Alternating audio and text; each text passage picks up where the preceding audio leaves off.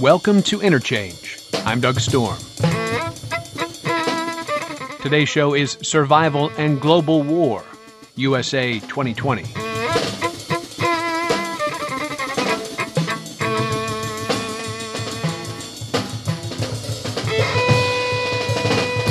All of our music for this episode features Rashid Ali, who was an American free jazz and avant-garde drummer born and raised in Philadelphia, Pennsylvania.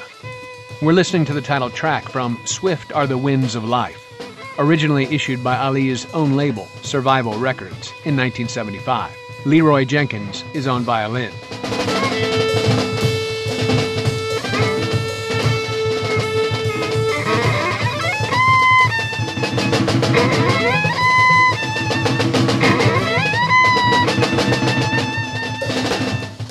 Last week was a tense time for many, as Joe Biden has claimed victory in the presidential election. And for the first time in 150 years, the sitting president has refused to concede. This has raised the prospect, however distant and indistinct, of civil war and called survival into question. It's in this context that Interchange producer Bella Bravo spoke with Indiana University professor Edgar Iyas, whose most recent book, The Survival Regime, Global War and the Political, was published by Routledge in 2019. Drawing on the work of Frederick Jameson, Iyas reapproaches the supposed postmodern condition with a practical mindset, finding that, on a global level, the cultural logics of the late 20th century have given way to the emerging predominance of the logic of war and survival. Black Lives Matter, in laying claim to the importance of survival in the face of the naked reality of ongoing racist police murders, exemplifies this transition domestically, while the predominance of aerial bombing in contemporary conflict is an important reference internationally. What does it mean to survive today under global capitalism and global war? In the survival regime, Iyas takes up that challenge by examining how living bodies and institutions struggle for existence, while at the same time producing forms of life able to withstand the drift of state protection. Iyas defines survival as the central question of our time, a necessary step to becoming active and militant. The impossibility of smoothly mediating contemporary conflicts has now returned to the arena of U.S. politics. Iyas's reflections on the contours of war and survival today are key to understanding this moment and the fundamental problems we'll continue to face in the 21st century. Edgar Iyas is an associate professor of Catalan studies in the Department of Spanish and Portuguese at Indiana University in Bloomington. He's published Thinking Barcelona, Ideologies of a Global City, and various articles on Marxism, politics, and architecture. Iyas will also be speaking at this weekend's online conference on the Undercommons and Destituent Power, hosted by Indiana University as part of the Critical Race and Ethnic Studies Symposium. And now, Survival and Global War, USA 2020, on Interchange on WFHB.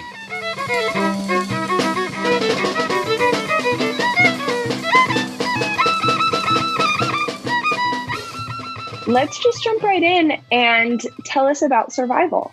Yes, thank you. Yes, thanks for the interest in my musings. So survival is what I do in this book with survival is to explore it as a political category. That is relatively original to the extent that survival is by definition not a political category. Survival is there's three meanings maybe that we have inherited when it comes to this notion. First is survival would be precisely the pre-political stage that we have before we have politics. It's the famous war of all against all, or the struggle for life. As Hobbes said, this is where life is short and violent and brutish and nasty. So that would be the moment of conflict, which you just worry about your survival, so you don't have time or effort or energy or stability to think about the political and think how to organize society and so on. So that's the first meaning of survival that I had to grapple with.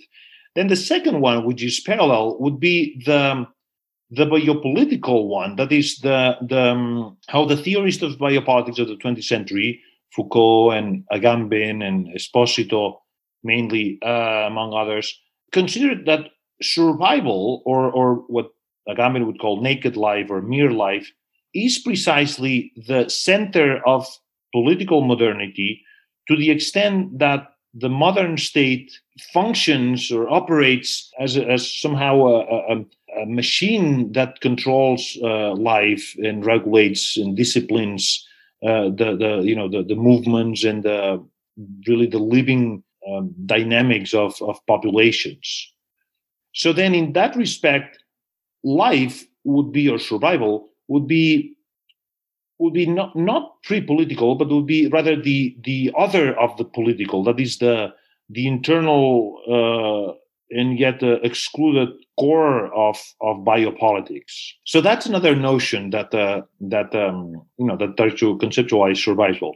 Then the final one, that is probably the most common one in our present, is the neoliberal appropriation. When we hear neoliberalism say, the market functions somehow as a survival of the fittest, as some type of law of the stronger, in which it's what it is, right? That all there is survival, and in a way, the market creates some sort of system of justice that can be cruel, and yet that is somehow productive and even progressive or utopian, even, like in the sense that it will improve the life of everybody if we obey this natural law of survival of the fittest. So these are the three previous conceptualizations of survival that I had to dismantle and dialogue with. But my sense is that survival today defines a different thing, and that emerged maybe 10, 15 years ago, when I started to see some political movements that didn't seem to operate according to any of the political categories of modernity. That is, the categories of the citizen or recognition or the nation or even gender and race. I mean, the most immediate example would be Black Lives Matter, in which the very slogan of the movement lays the emphasis on the question of life itself. I thought, well, these movements are not really anymore about we want to be recognized. We want to be perfect legal citizens, and we want our identities to be promoted, and so on. I mean, this is still there.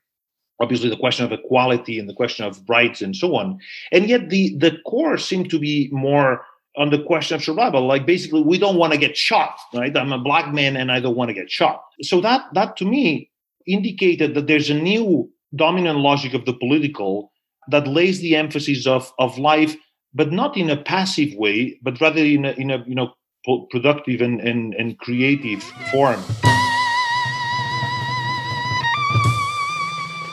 You're listening to Interchange on WFHB. Episode producer Bella Bravo speaks with Edgar Illas, a professor in the Department of Spanish and Portuguese at Indiana University and author of The Survival Regime, Global War and the Political, about how the globalization of war and capital entails a permanent instability that forces political life to struggle for its own existence in the form of constant intervention.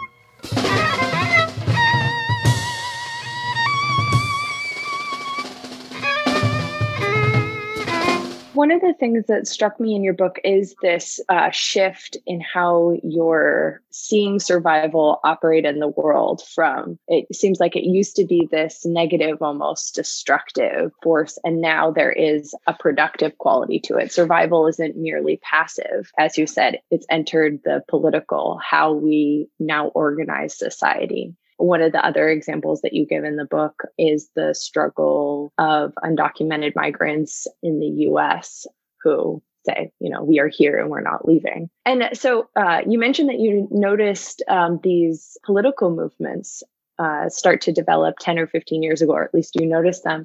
What brought about this change in history where survival is now suddenly at the center?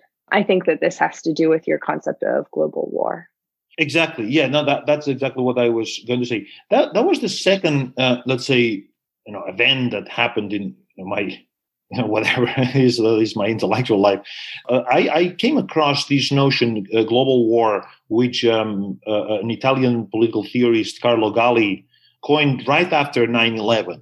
And that was also open up a can of worms and in a way a very transformative thing for me, which was that his argument is in globalization, war is not taking the dominant form of the previous forms of interstate war or the classical 20th century form of total war, in which either you have two states that are friends and enemies and fight for the distribution of territory and power, and you don't have either the logic of total war in the 20th century that is exemplified with obviously with Nazism and the Holocaust, but also with other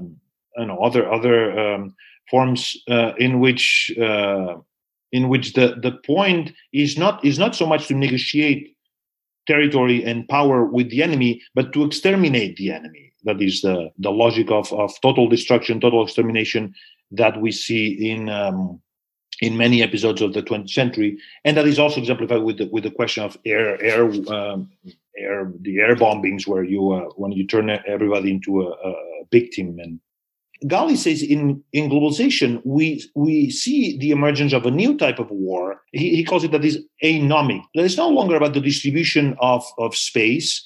It's no longer about the distribution of power or about exterminating necessarily other populations, but it's this permanent sense of the state of exception, the permanent sense of threat, that was after 9/11, and this emergence of this nebulous enemy. We don't really know when an attack is going to happen, who is behind the attacks, and so on. So then I start to see how global war, beyond maybe the typology of conflict that encapsulates, was also part of a new dissolution between war itself, but also between the state and the market, between capital and politics. The previous distinctions that we had, state and market, and war and politics, and state and civil society, those have definitely blurred in a way that has to be explained, and that it no longer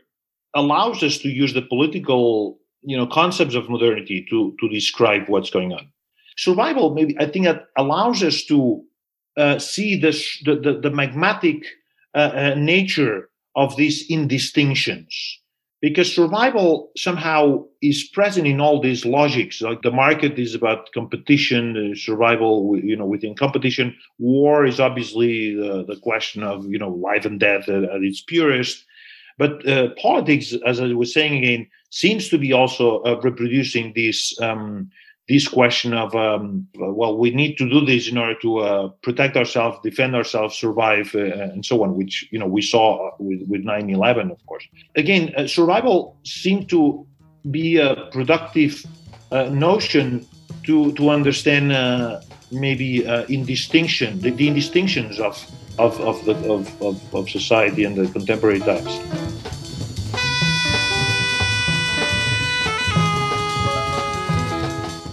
It's time for our first break. This is Face of Forgotten Thought from the 1976 Survival Records release Moonflight by Rashid Ali. You're listening to Interchange on WFHB. Stay tuned for more with Edgar Eyas on global war and permanent instability when Interchange returns on WFHB.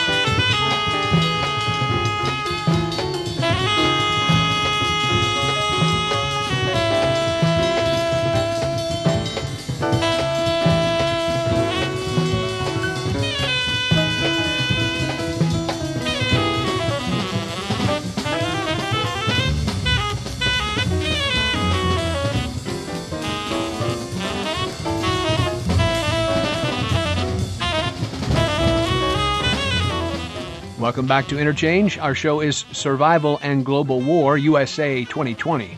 And our guest is Edgar Illas.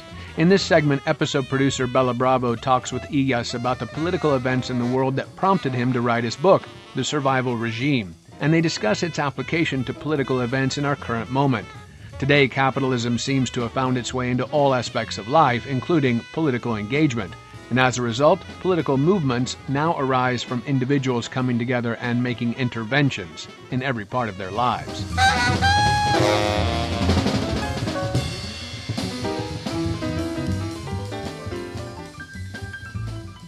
As we enter this phase where there's constant, or as you said, permanent crisis of sovereign power, the response that you're seeing in people is that there are these political forms that are beyond the state. In the book, there was cultural logic that seemed to guide movements and political organization. And now in this phase of global war, there's a shift to a logic of war. And you mentioned that before with Black Lives Matter, specifically having elements where there are demands within that movement for rights, for recognition, but really at its core, it's about survival.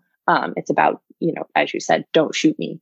So I was wondering if you could give some examples of what this logic of war, as opposed to this logic of culture, looks like, because survival is something that I think feels, as you've explained it, it's very bodily. And war, I think people often understand like its impact on the body, but think of as this thing that happens between nation states. And so how has this logic of war started to impact us and like how we organize ourselves politically? Yes, the question of cultural logic, the shift from a cultural logic to a war logic, that comes from Fredric Jameson, who already theorized these indistinctions between the state and market and culture and politics in the 1980s.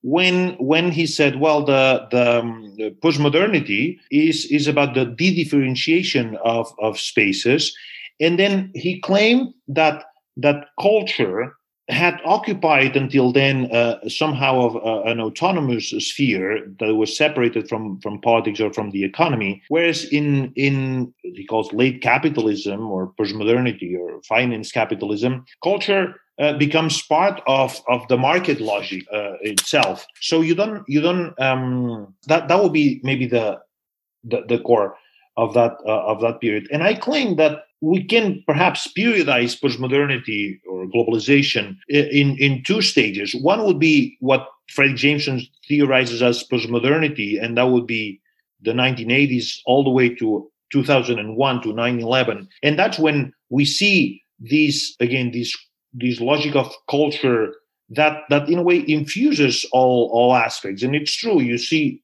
politics based on identity politics, on the question of recognition of all types of multiplicities, and that it seems that this is the dominant logic of the political.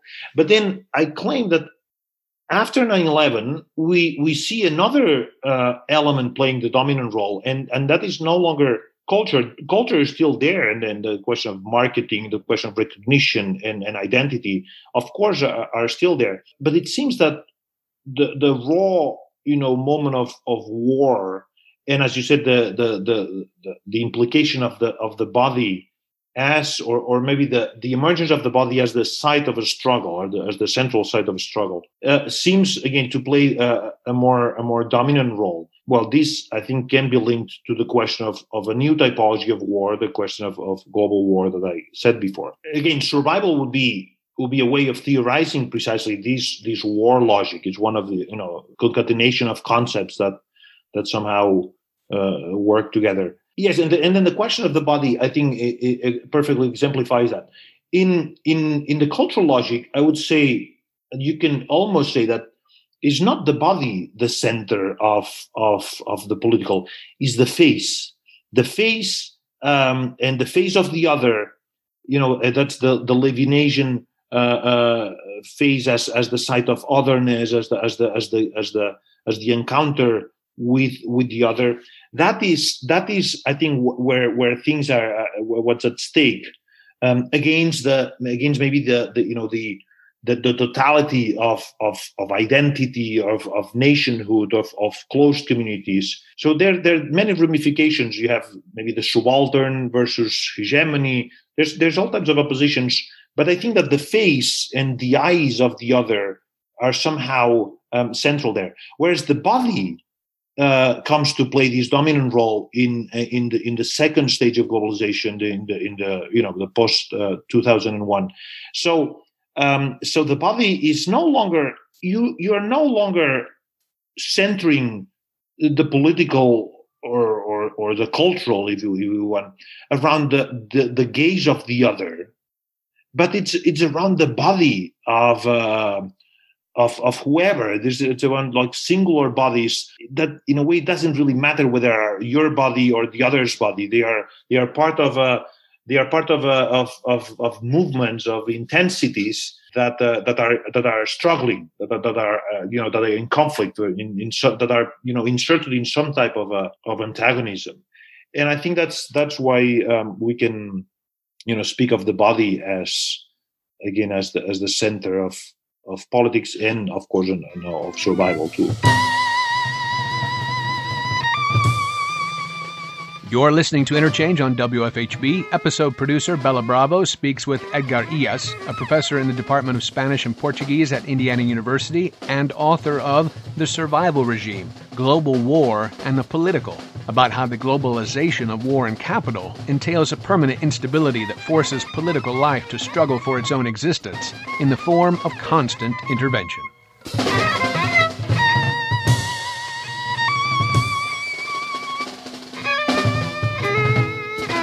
That brings us to why you started working on this project. What moved you to write the book? I mean, you never know why you're starting working on something. You just something interests you, and then you keep exploring. But what I noticed was that the political theories and categories that were available to me, all the things that the main theorists of the second half of the 20th century had coined, Laclau and Badiou and Zizek and Agamben.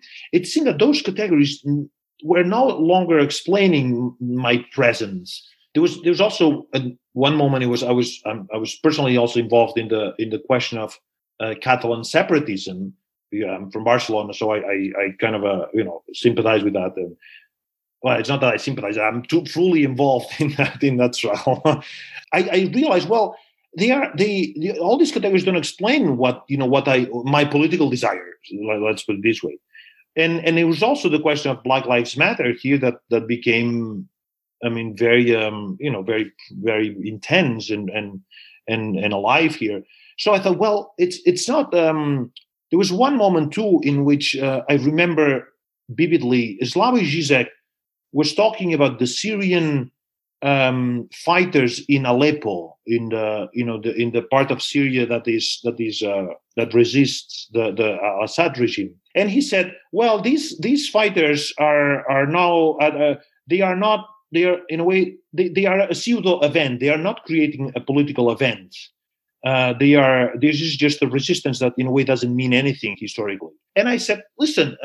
Who are you to say what is revolutionary and what is not, or what is an event and what is not? So those were moments in which I realized, well, we definitely need to replace, or at least give a new inflection to these categories, because they no longer explain what happens today. And also the question of survival became well, now with the pandemic, this has become even clearer. I would see many people, especially the younger people, not being interpolated by the event or even the party. Or I mean, there was a previous much more urgent engagement based on what I said, the question of bodily survival and also economic survival with the precarization of life. And so I thought, well, we definitely need to explore that beyond the biopolitical paradigm or even the Marxist paradigms.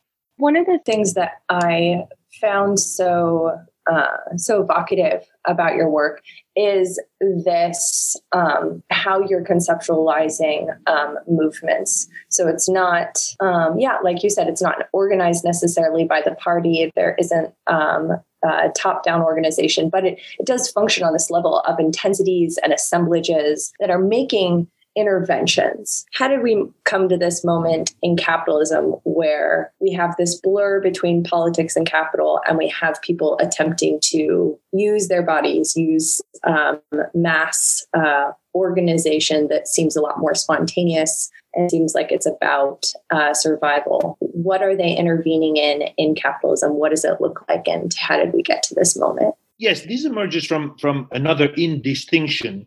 And that is, throughout modernity, we've had this big problem in maybe, I don't know, in revolutionary thought. That is the distinction between the question of exploitation and the question of domination.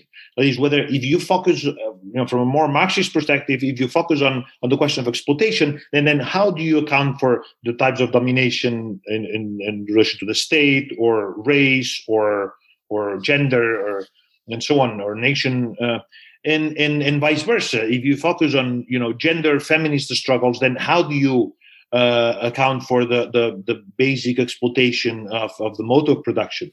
So my sense is that this dilemma, which is in a way unsolvable, it forces you to go back and forth and rebalance the balances here. My sense is that this dilemma has paradoxically been solved by the question by this magmatic terrain of indistinction in global war, in which the question of exploitation is always already part of domination, and vice versa.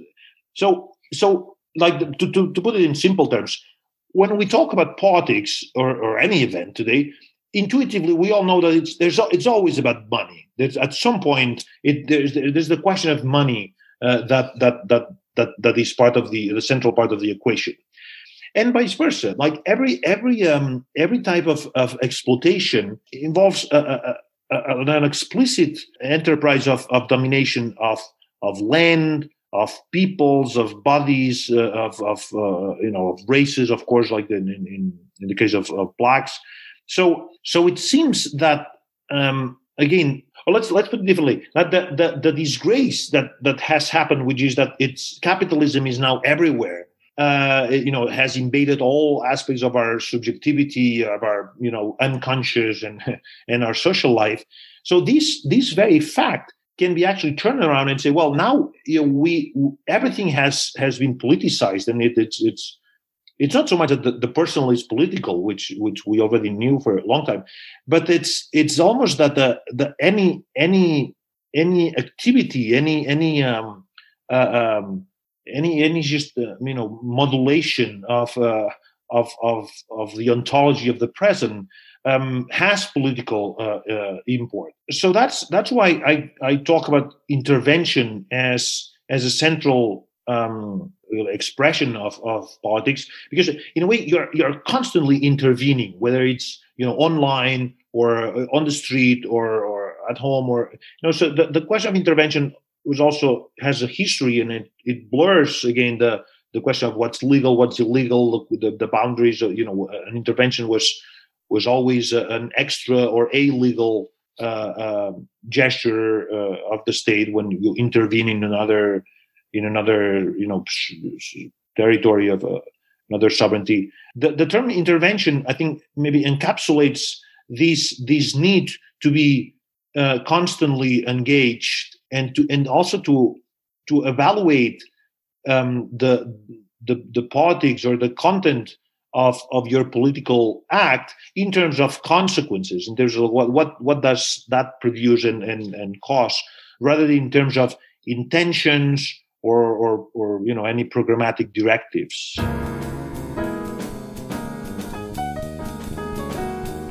It's time for another break, and another from the Rashid Ali Quartet. This is No One in Particular. Stay Stay with us for more with Edgar Illas when Interchange returns on WFHB.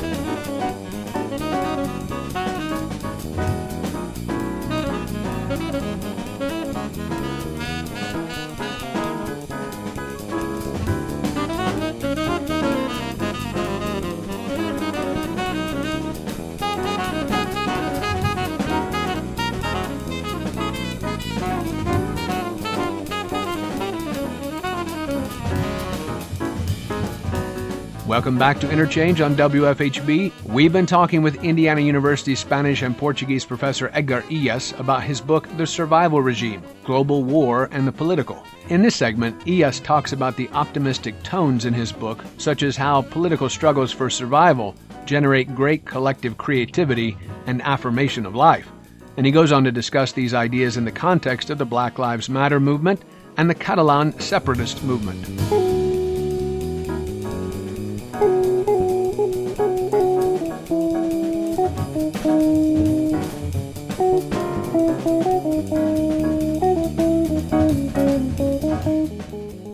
As we exist in this global war where, as you said before, the enemy is nebulous, but at the same time, we find ourselves trapped within capitalism, and exploitation is very direct, and crisis is rampant, and crisis is now actually producing these sites of extraction. The totality that people exist within is very immediate, is what it sounds like. And so intervention, because it is constant, the form of political struggle that you're seeing. Is that fair?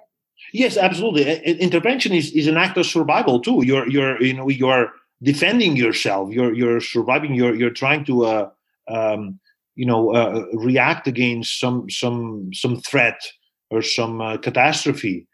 And I think I'm it seems that I'm painting like a really bleak picture. It seems that it's all, and it's true. It's like it's catastrophic, but I don't want to sound defeatist or pessimistic. Even my theorization of survival does not want to say, well, all that we have to do now, there's nothing else but survival. We just need to resist and then try to prolong life and circumvent death. Maybe there's part of the book that is about that, but I really want to also lay the emphasis on the empowering fact that this immediateness of the political has, and it is empowering. I mean, with a tweet, you can overthrow some person in type of political power these days. It goes both ways too. You can also become the president of the United States also only with a tweet account. I mean, that's another dangerous consequence of this paradigm of indistinction that it's open to everyone, that it really legitimates all types of struggles, whether reactionary or progressive. So, but I also want to again emphasize that they want to recognize the power of all these struggles for survival. Not I don't want to reduce them to mere resistance or just to something that is not creative. One of the things that came across really clearly for me in your book was that survival isn't a condition that we are being relegated to think about or to have to deal with. This this is the condition of the moment. And so responding to our material conditions is what we do. And because of this shift to survival and to global war, we're seeing people respond and organize different. And I think that with the pandemic, especially, we're seeing people struggle to figure out how we can still assemble. It's incredibly appropriate that it would be immediate and very quick, because in a pandemic, you can't be around someone for longer than 15 minutes. And so a lot of the protests that we've seen are these large groups of people coming together for the movement in defense of Black lives for the most part over this summer, not necessarily staying in one place, but there is in fact a lot of movement. The protests, they rove, they go to different buildings, different sites within cities. This intervention mode and its spontaneity makes a lot of sense, I think, in terms of what we're seeing now and will continue to see as the pandemic isn't going away. Yes, no, I think that the question of Black Lives Matter this past summer was precious. It was so affirmative. Again, it was this moment in which you say, well, listen, this life in a way was a moment of life transcending life itself. That we know that this is in a way we are risking our lives by getting together, and yet life is more important than the risk of life itself, right? That there's the affirmation of life. So it's almost like a self-reflective movement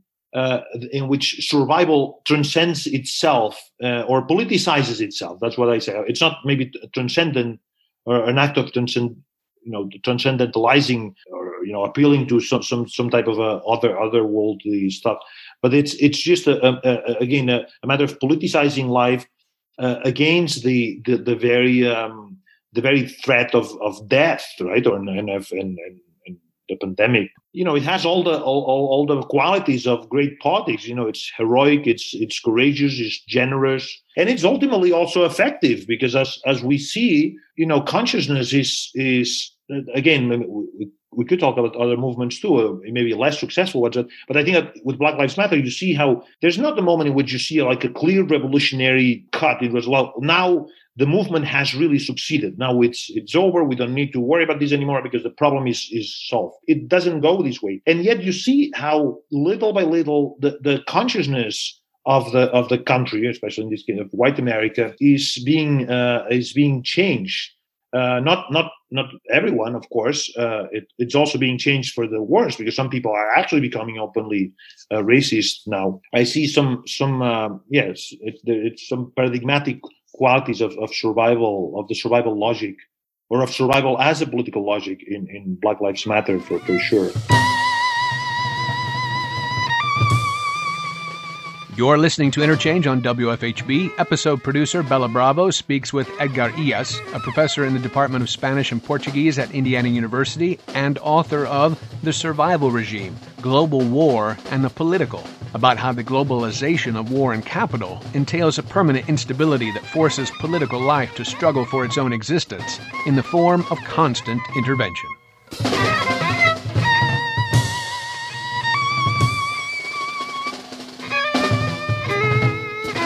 What are some other examples? Because you mentioned the struggle by undocumented immigrants in the U.S., but then you also are involved in the Catalan separatist movement. So how do you see this logic of war and of survival as a political organization playing out in those spheres? For example, in the Catalan question, we shouldn't be as optimistic there. I mean, the question of obviously, the question of undocumented immigrants, that's, again, one of those ongoing tensions, antagonisms that can never be fully resolved. The question of Catalan separatism brings a new inflection that is interesting, which is that, you see, Catalan separatism is not obvious whether this is a progressive or reactionary movement. Because you can say, well, it's progressive to the extent that we have a people that they say, well, we want to vote on the political structure of our community, and we want to have the same way that happened in Scotland and in Quebec. In a way, we want to found a new type of a state formation. That we want to found states based on the vote of the people and popular sovereignty. And is that progressive or is that reactionary? You say, well, this is progressive to the extent that it's a democratization of the creation of states. But you could also argue that, well, this also follows a market logic that is, well, then the richest regions of the world may vote to secede themselves from larger entities or modern states. So that also opens up path toward more inequality and so on. So I think that this is a perfect case that exemplifies the ambiguous nature of let's say the politics of survival. I think that every movement, you can claim that every movement has both progressive and reactionary elements. We cannot. I mean, if we ever had that, but we clearly cannot aim at some pure revolutionary movement vis-a-vis, again, like a purely reactionary one.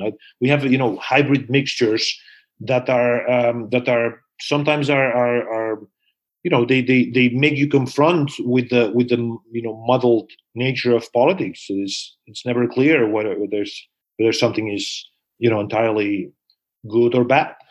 I think that coming out in the survival regime, I think it's ultimately scary, for a lot of people. But if we look back at like the time period of total war, this indistinction where movements are not entirely revolutionary, upending the world order, and are also not entirely reactionary, but instead a composite of the two. I don't think it's necessarily it's been different in the past. It's just having it just looks a different way now. Right. Exactly. Yeah, exactly. I was thinking of Michael Hart and Antonio Negri's famous theorization of the political, which obviously my question of survival engages in that too. But I think that in their case, they still have a lot of confidence that the multitude has a progressive inflection vis-a-vis the empire, which would be the reactionary space. I think a global war precisely mixes them in a way that you can no longer have a clear opposition between the revolutionary peoples and then the reactionary powers. It's totally muddled now. And it's totally muddled because of globalization and because of this indistinction between the state and capital. Exactly, and because the question of politics again revolves around reacting to threat and to danger. So it's not so much about let's try to let's write a manifesto, or let's write a program like the Communist Manifesto, or would be the major example, and then let's determine what is to be done, like how we get there and how we reach this moment of emancipation. I think that it goes in a way backwards. I mean, first you have the catastrophe and the state of emergency, and then you have politicization. I mean, it's simultaneous. It happens at the same time. But to go back to our example, first you need George Floyd, the case of George Floyd, and then you have Black Lives Matter. You can also say, well, George Floyd is not the beginning of police brutality. In a way, it's the end. It's that the tipping point. But what I mean is that politicization is not so much the projection toward the future of some programmatic directives by a party or by an intellectual or some type of a intelligentsia. It's a reaction that I would say that happens somehow spontaneously or much more immediately, and it just coalesces, and then you have politics. So in that respect, I wouldn't be. I think that the temporality of politics, let's say, is reversed, but it's not so much again a temporality of the new, of we're going to create something new, but it's rather what I call a temporality of the always already, that you're always already reacting, involved in all these types of emergencies that are happening. It's time for our final break. This is No Messages from the 1991 release Songlines by Peter Brutzmann, Fred Hopkins, and Rashid Ali. Stay with us for more with Edgar Illes when Interchange returns.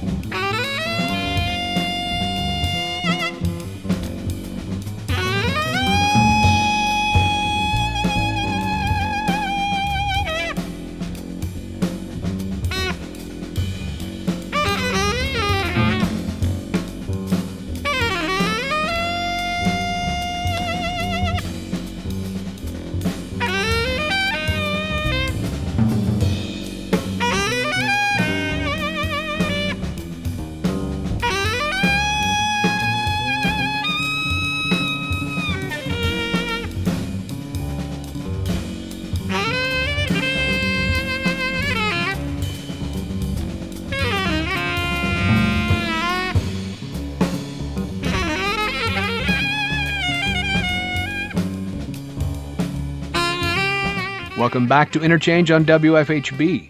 We've been talking with Edgar Illes about his book, The Survival Regime, Global War, and the Political. In this segment, episode producer Bella Bravo talks to Illes about the upcoming Undercommons and Destituent Power Conference at Indiana University. Illes talks about the paper he'll present at the conference, defining destituent power, and contextualizing it in current political movements.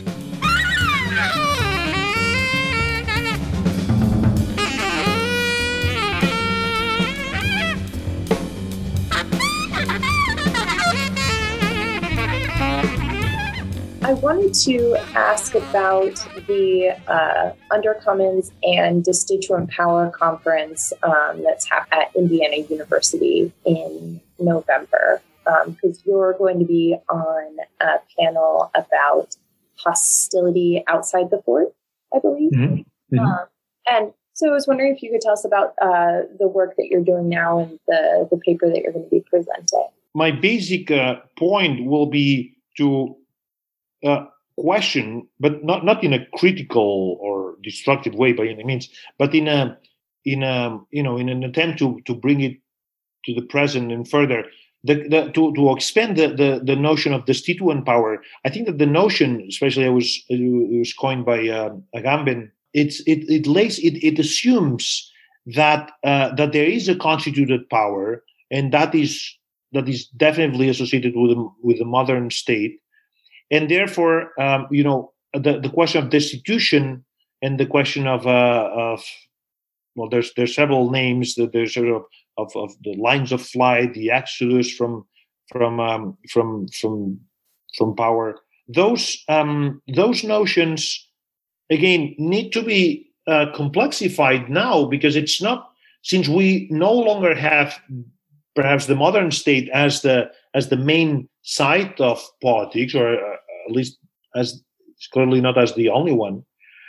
Then obviously, how do we account for destituent power, or how do we make destituent power also describe what we just said now? All these movements that happen outside the state, or in reaction to threats and emergencies, and so on. Or another way of saying this would be, in fact, neoliberalism has already, pushed for the destitution of sovereign power.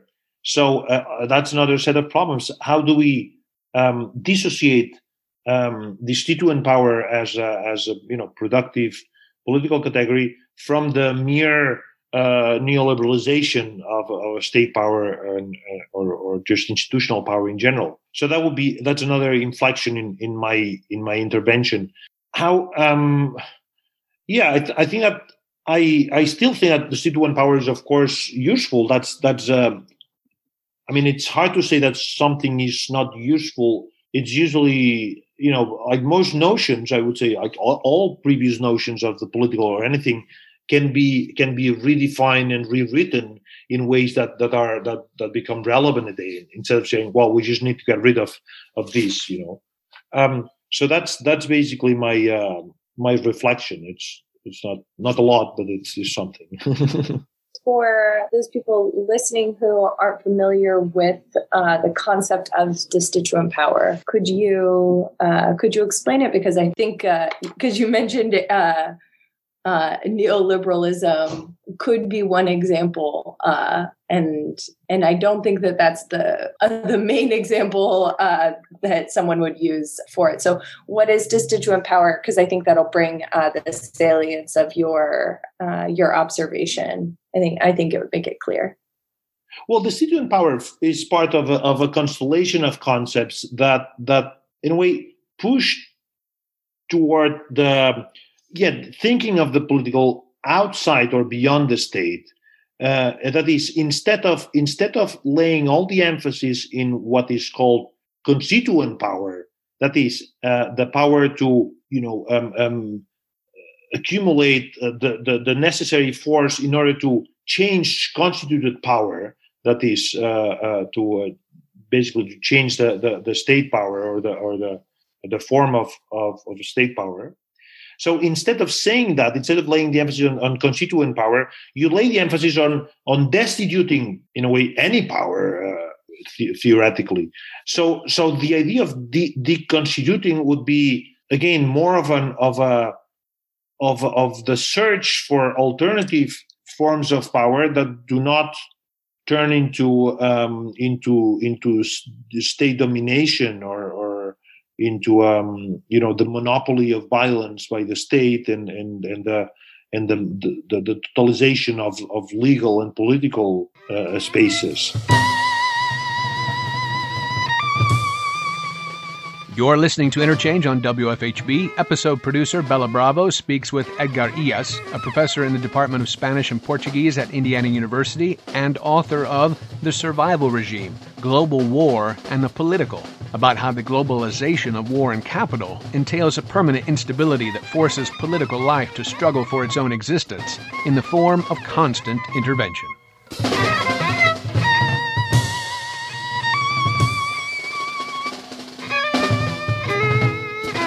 I think this concept is very useful. My sense is that it describes more a conjuncture that was maybe a little like previous somehow to global war, in the sense of it was a moment in which you see how the modern state is no longer maybe the central locus of politics, and yet you still don't have a clear sense of where this opening is leading us to. Right? I mean, it would be in a way a perfectly postmodern notion where you are no longer modern, but you still have this almost backward gaze toward modernity or postmodern. Whereas I think globalization is clearly beyond modernity, to the extent that that you no longer have a backward gaze. You now we are global, and the whole present is global. There's no backward gaze here. So that's maybe something to be explored in this concept. How the erosion of political power in terms of destituent power can again open up forms of politics that do not turn into classic domination. I was saying, well, this may also, as I said, that there is a clear the dangerous resemblance with what the neoliberals would want to do, right? That they say, no, let's just get rid of the state. The state is totalitarian. The state is undemocratic and it's domination. And that's one of those moments in which you get dangerously close to the enemy. But those dangerous moments are also that they also need to be at least accounted for, or if not fully embraced, because that's, like to quote the famous Hölderlin saying, where danger lies lies salvation. Right? That there's you need to take risks, to produce something that may be consequential. As we were talking about earlier, that we're in a moment where lines are not clearly drawn. Movements are composed of people who in other circumstances are our enemies. And so walking up to that line of like, oh, okay, destituency or a destituent power you described kind of as an indeterminate state. So if we're in this moment where the functions of the state are being emptied out, they're being destituted. That's a very precarious situation, and could bring about a lot of circumstances that may look like this neoliberalism example. And so thinking through those. That's another problem that I like about the paradigm of war, the lenses of war. To understand all this, because war when you enter the terrain of war, like everything. All the distinctions collapse, and like it's all totally. It's the what Clausewitz famously said. It's the fog of war, and like everything becomes foggy. But at the same time, it becomes absolutely, urgent and material. I mean, everything is at stake there, in war. Like you're constantly, at risk of like you're constantly confronted with the true ontological questions, like there's a difference between being and non-being, and between life and death. So I think that war is, in a way, is again one of those moments, one of those almost languages or vocabularies that productive to the extent that they are destructive, right, or vice versa, and they allow you to see, to question all the political categories that in a way assume some stabilization of the political, that is like, this is constituent power, this is constituted power, this is revolutionary, this is reactionary, this is civil society is the state, all the dichotomies, or this is personal and this is political, and so on. So those dichotomies, war blurs all these distinctions, and yet it forces you to take decisions all the time, like to say, well, now you are my enemy, now I'm fighting against you, but now you are no longer my enemy, now we are fighting against another common enemy that joins us. So this tacticism, or this permanent mobility, it's one of those things that I think make war a productive element in this equation.